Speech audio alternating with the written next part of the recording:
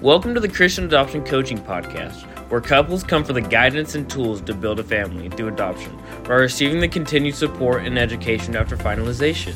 All of this is anchored in the truth, beauty, and goodness of our faith. With the adoption coaches Stacy Sanger and Shannon Slattery as your host, you will learn how to gain the confidence, tools, and clarity you will need as you build your family through adoption and strengthen through all the aspects of your lives, because together we make a family. Hello. It's Shannon. And this is Stacy. And we are from Christian Adoption Coaching. And today on our podcast, we are so excited. We have my cousin. Her name is Brandi. And she has adopted. And I'm going to let her tell her whole story. But basically, she has a child that she has adopted that has RAD. You may not even know what RAD is, but we're going to learn what RAD is. And all the amazing things that,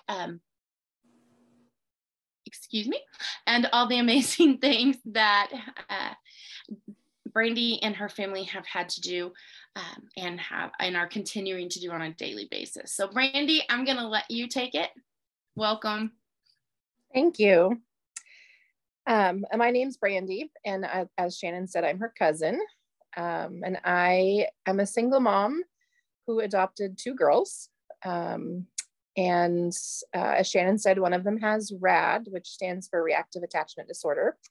My girls are currently 14 and 9, hard to believe, but the 9-year-old I adopted at birth out of the hospital. And the 14-year-old I adopted at the age of 8, and I'm her second adoption.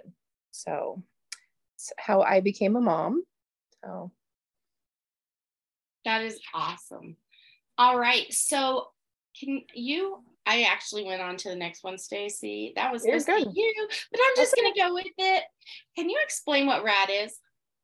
Yeah. So like I said, RAD stands for Reactive Attachment Disorder. And it is something that happens in the brain with children who have had some kind of trauma before the age of 3, typically. And when most people that have heard of RAD think of RAD, they think of kids who have been adopted or abused or neglected, but it can also come from things like being in the hospital a lot when you're really young, or if your parents are divorced and you go back and forth a lot between the two parents and you don't have a lot of stability before the age of 3, that can also cause RAD. So what happens is the child's, the part of their brain that it alerts to danger starts to think of caregivers as something that is not consistent or stable and doesn't meet their needs. And so their brain starts to react to any kind of caregiving as a danger.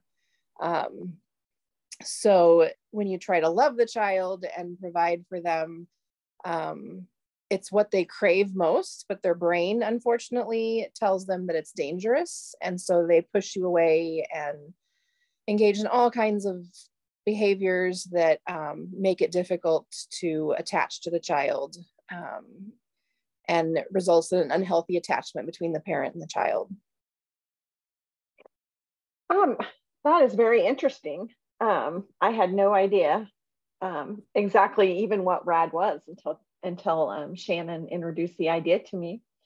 I was curious, what caused you to get her diagnosed or caused you to seek answers? Well, Olivia is my 14-year-old. When I'd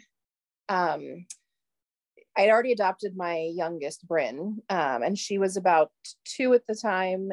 And I got a call from the state saying, hey, are you interested in adopting again? We have this kid that we think you might be great for. And I forgot to mention, I am a pediatric occupational therapist. So I work with kids that have difficulties like RAD. They have a lot of social and emotional issues, sensory, behavioral. So when this family reached out and said, hey, we have this child we adopted, and it's just, we're not it's not working. Like, she's not doing well in our home. We love her, but we feel like we're not meeting her needs, and we're trying to get help and we're not making progress. I think we need to disrupt this adoption. And she'd been there and been adopted by this family for 3 years.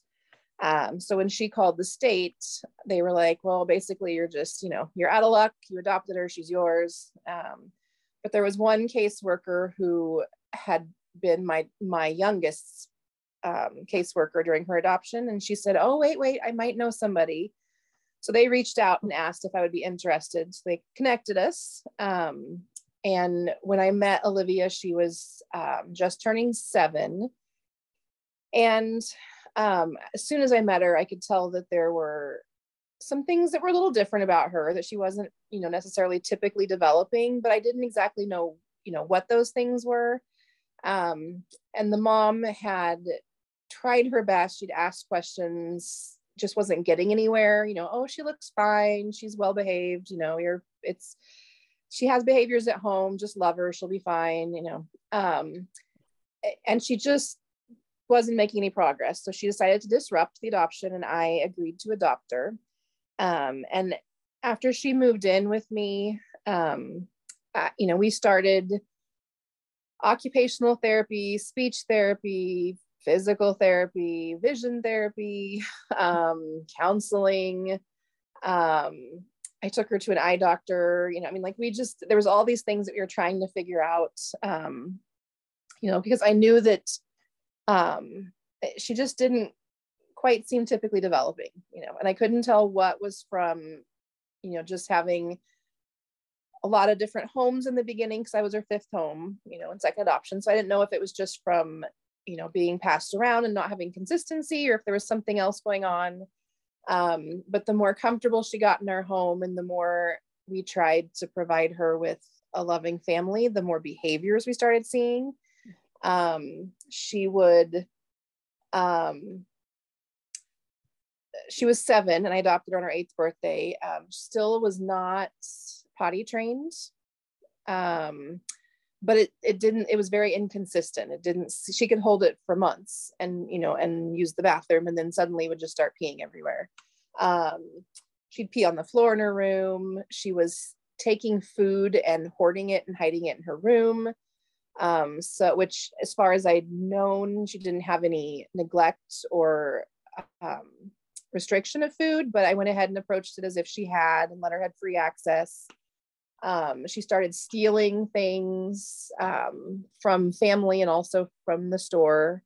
My mom was my primary caregiver while I was at work, and Livy was doing things like throwing herself at my mom and knocking her down. She gave her whiplash. She gave her a black eye. She bit her. It was just really bizarre, just out of proportion reactions to little things. And we tried every therapy known to mankind. I think I spent like 5 days a week in different therapies with her, and we just weren't making progress.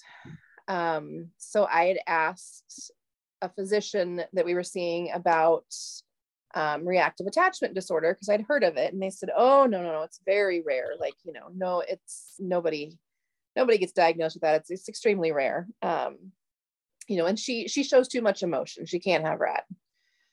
So I took that. I was like, okay, fine, but after 6 years of doing the same things over and over and making zero progress, I knew that there had to be something else going on. So I started doing more research and trying to figure out if there was somebody out there that could help us. So that kind of started us on our journey. Wow. Wow. So yeah. How did you get her diagnosed? Well, that is the hardest part. It is, there are not very many people that will diagnose a child with reactive attachment disorder, unfortunately, mostly because they don't have training on it. I've found that there's very few professionals that come in contact with families that are really familiar with RAD. They may have heard of it and think they know about it, but they don't really have extensive training in it. So I I was talking to psychiatrists and psychologists, counselors, developmental pediatricians, and they diagnosed her with ADHD, oppositional defiance disorder, and depression.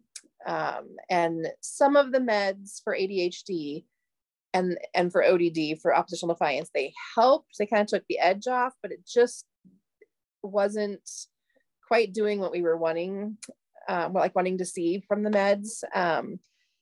And by chance, a friend of mine sent me an article that she had read, and it was by this group called RAD Advocates. And so I was reading the article, and it was just talking about kids with attachment problems. And at the bottom, it mentioned a conference they were having. And this was August of 2021. And they were having a conference in September of 2021. And so I called my mom and said, we are going to this conference. I don't care what it takes. You and I, we are going. So we signed up and we went to this conference, and, I had been going to trauma conferences around the country for years, trying to find something that would help us and the kids that I work with in my therapy practice. But it just never quite fit. But I walked into this RAD Advocates conference, and it was like I had found my people. The stories they were telling, it was like they'd been in my house. Like they had cameras, they were watching. It was like, how do you know this? And when they started talking, all the professionals that they had there, it's like they were talking about Olivia. It was amazing. And so before I even left that conference, I had, and of course this is in the middle of COVID, so I had online appointments with everybody, because there was no in-person appointments at this time. But I had online appointments with a counselor or psychologist. I'm not sure I think he's a counselor who specializes in reactive attachment disorder. And he diagnoses it. So within a month of being at the conference, we had like a 2-hour online appointment with him, and he had me fill out questionnaires, and he interviewed Olivia, he interviewed myself and my mom, and diagnosed her with severe reactive attachment disorder. But we were also concerned that there were some other factors in play. So he referred us to a psychiatrist that specializes in reactive attachment disorder. And we had an online appointment with him, and he, did more of the same, online questionnaires and interviews with the family. And he diagnosed Livy with mixed bipolar disorder, which is not uncommon for kids that have reactive attachment disorder to either end up with, I can't think of the name of the diagnosis right now. It'll come to me. But there's a couple of diagnoses that tend to run with RAD. So he gave us suggestions of medications to try and therapies to try. And we found a psychiatrist locally that would manage her medications. Good. That's been helping quite a bit. It's not a magic fix, but it does. What happens is it takes the edge off and kind of calms Livy down enough that she's there's not such a big knee-jerk reaction. She's actually calm enough that she can listen and hopefully learn. Unfortunately, while we were doing the testing, we were also getting tested at her school. She has an individual education plan, an IEP. And we were doing testing around the same time at school for her new IEP, and found that she had an intellectual disability as well. So her IQ is 69. So unfortunately, the fear is that because she has a low IQ along with bipolar and reactive attachment disorder, she's not likely to take what she's learning and generalize it to life.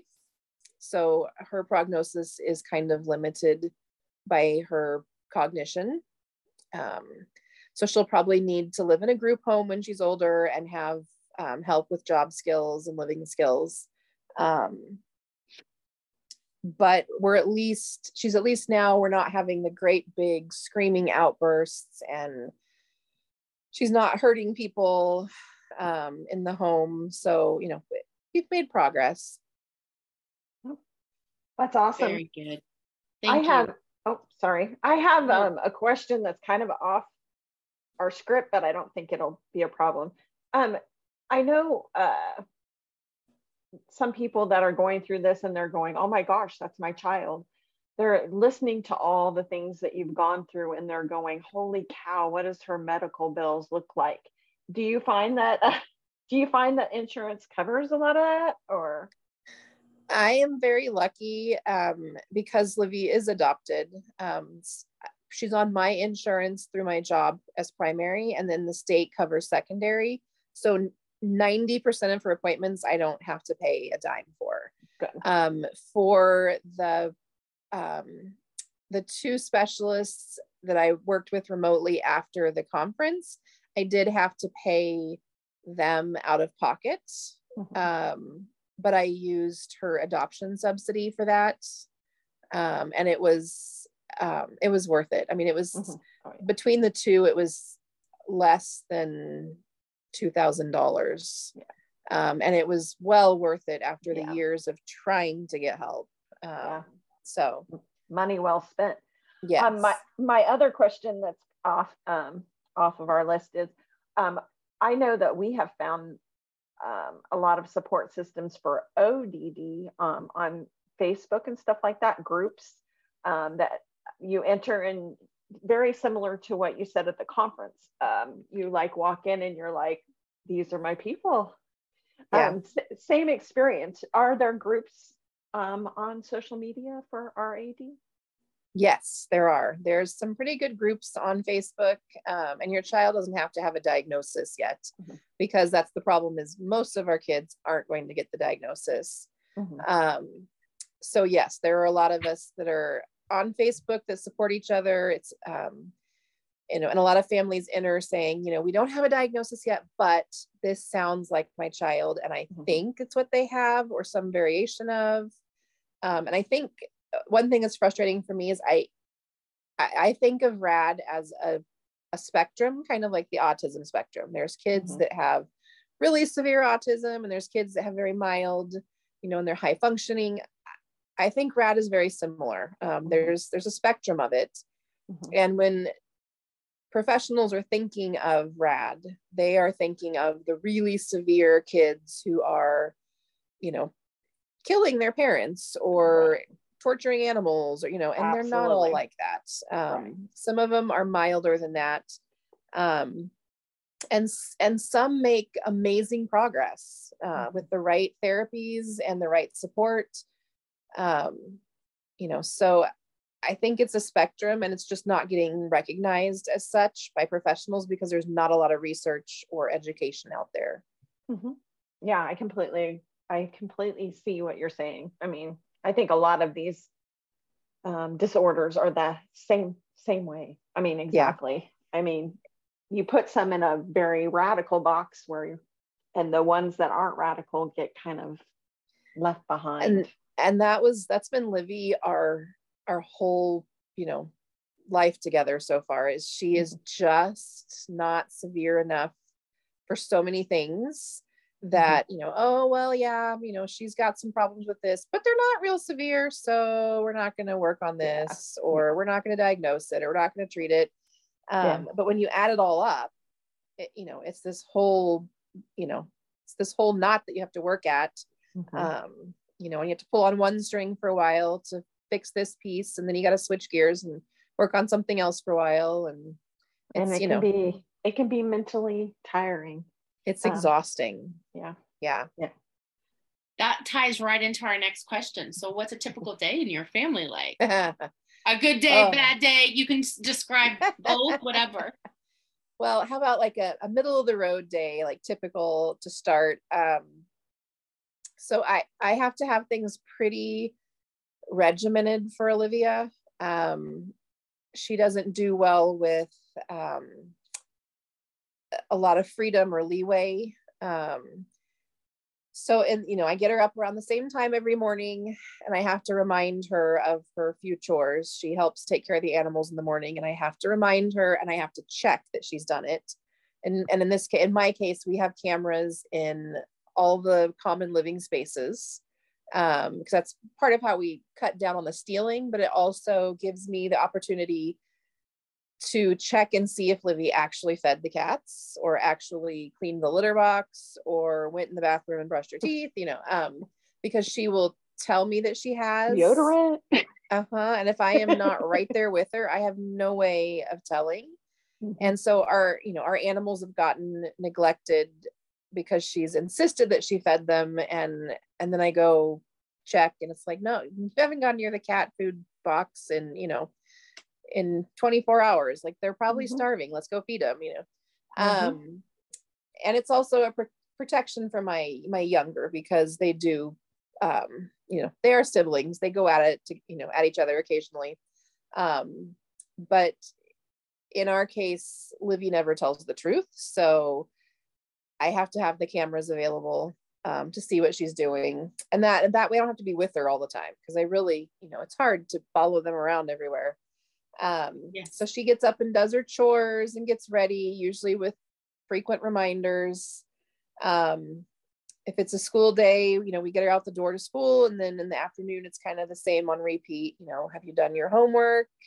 Have to keep her where I can see her on her computer, because she will go off into different, YouTube or whatever. And on days that we're home, like right now for the holidays, I give her some freedom, but I have to kind of know where she's at and what she's doing, because if she has too much free time, she's very impulsive. And so when something crosses her mind, like, hey, that phone looks really cool, I think I'm going to pick it up. And then she takes it, and then you never see it again, so you just have to keep an eye on her.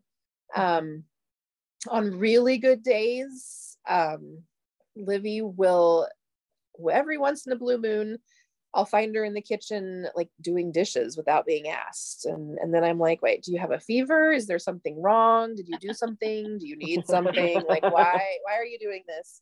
But occasionally she actually just has a good day where everything falls together in her brain, and she's like, oh, the dishes need to be done, and she'll do them. And we can kind of, joke with her some days. I'm pretty sarcastic, and it has taken her years to figure out my sense of humor. And now she will say, oh, that was sarcasm, wasn't it? So there's days where she can be pretty nice and have a good sense of humor, and we can have fun. It's just, you have to be really careful, because she can flip on a dime. Bad days, Livy ends up running a lot of laps in the yard. We have found one thing that she's really good at is running. And so sometimes we'll send her out into the yard or down the street to run laps. She was in cross country for a while. And it kind of just, we tell her, you need to go reset your brain. You're going to get in trouble if you keep talking. So just go outside, reset. But her default method of communication with family is very rude and disrespectful. So even just a simple question like, did you brush your teeth? And she just answers, extremely rude and disrespectful, or yells at you or stomps off, typical teenage stuff, but it's never ending in our house. It's just, it's constant. I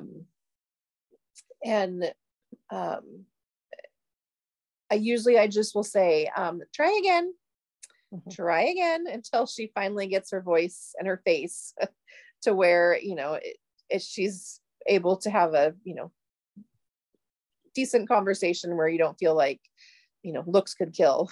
So, I think a lot of times I find myself saying, okay, is this teenage behavior? Yes. Or is it, Yes. And that's kind of, she is a teenager. She's 14, and, she's got the whole teenage attitude going, but she's had that since I met her at age 6. And it's like a teenager on steroids. It never stops. So that's the hard part. And she just takes it all to extremes. So I agree. I can see you. I can empathize. we are going to take a pause, and we are going to continue our conversations on our next episode, so that we can, I guess, condense this a little bit on our podcast. And I don't know why I'm explaining this, but anyway, we're going to take a pause, and we will be back next time to talk about the different ways that you address RAD in your house, which you've discussed a lot of it, but we're going to review it. We're going to talk about if there's a cure for RAD, advice that you would give other parents. And I know parents that are listening to this, what you just gave us, are going to immediately go to the next one, because they're going to be like, this is home. You're reading my mind. So thank you for sharing. If you have any other questions, please join us on our social platforms, Facebook, Instagram, and Twitter, or join us at www.christianadoption-coaching.com, and we'll be happy to talk to you there. Shannon, can you close us with a prayer? Absolutely. Father God, we just thank you for this time. And Lord, I thank you that Brandi was willing to share her story with us and her heart. And Lord, I have watched as this has been a major journey for them. And I just pray that you will just bless them, and that you will continue to guide them in ways that they can, as Brandi seeks ways to make her family stronger and to meet the needs of all of her children. And I thank you for that. And we love you, Lord. In Jesus' name, amen. We'll see you next time. Bye. Bye. Bye. Thank you for listening to the Christian Adoption Coaching Podcast. Come join us at Christian Adoption Coaching Community at www.christianadoption-coaching.com. That's christianadoption-coaching.com. And visit us on Facebook, Instagram, Twitter, and Pinterest. Have a blessed day.